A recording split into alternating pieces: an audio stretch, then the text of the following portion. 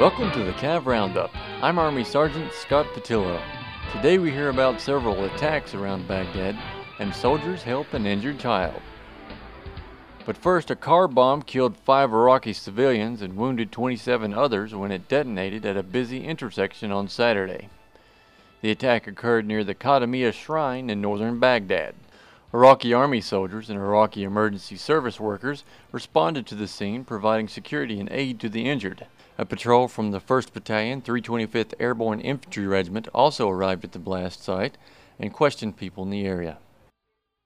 Earlier last week, soldiers battled with insurgents in the Dura neighborhood of Baghdad. Sergeant Holly Jensen has more. Troops with 2nd Battalion, 12th Infantry Regiment heard gunfire near a bridge and went to investigate. When they saw a checkpoint taking fire, they engaged one insurgent with small arms fire, killing him. 20 minutes later, the troops began taking small arms fire again and noticed numerous suspected insurgents armed with AK-47s and PKC machine guns preparing fighting positions. The troops once again opened fire, killing 2 more insurgents.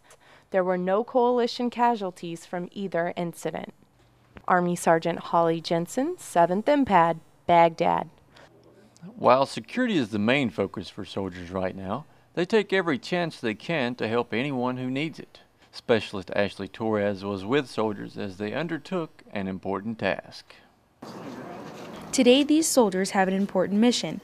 Combat Medic Specialist Phil Trezza with Charlie Troop, 1st Squadron, 14th Cavalry Regiment, is making his way to pay a special visit to a little Iraqi girl. She got burned when her family was cooking, and most of it is pretty minor burns, but you know, the big part of a lot of the wounds that they get here, especially the kids, is trying to keep them clean, because the infection is going to be the biggest thing that happens.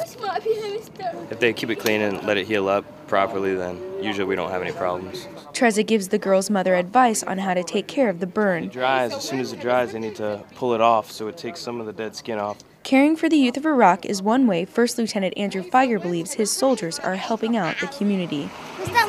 By helping out the children, they remember the Americans as being good and helping them, and not the bad guys who are killing people and stuff like that. So the more humanitarian projects we can do, the better it is for the Iraqi people. Trezza plans to check up on the little girl as well as other nicks and scrapes children may have. Specialist Ashley Torres, 7th MPAD, Baghdad, Iraq. That's it for today's Cav Roundup. From Baghdad, I'm Army Sergeant Scott Pittillo.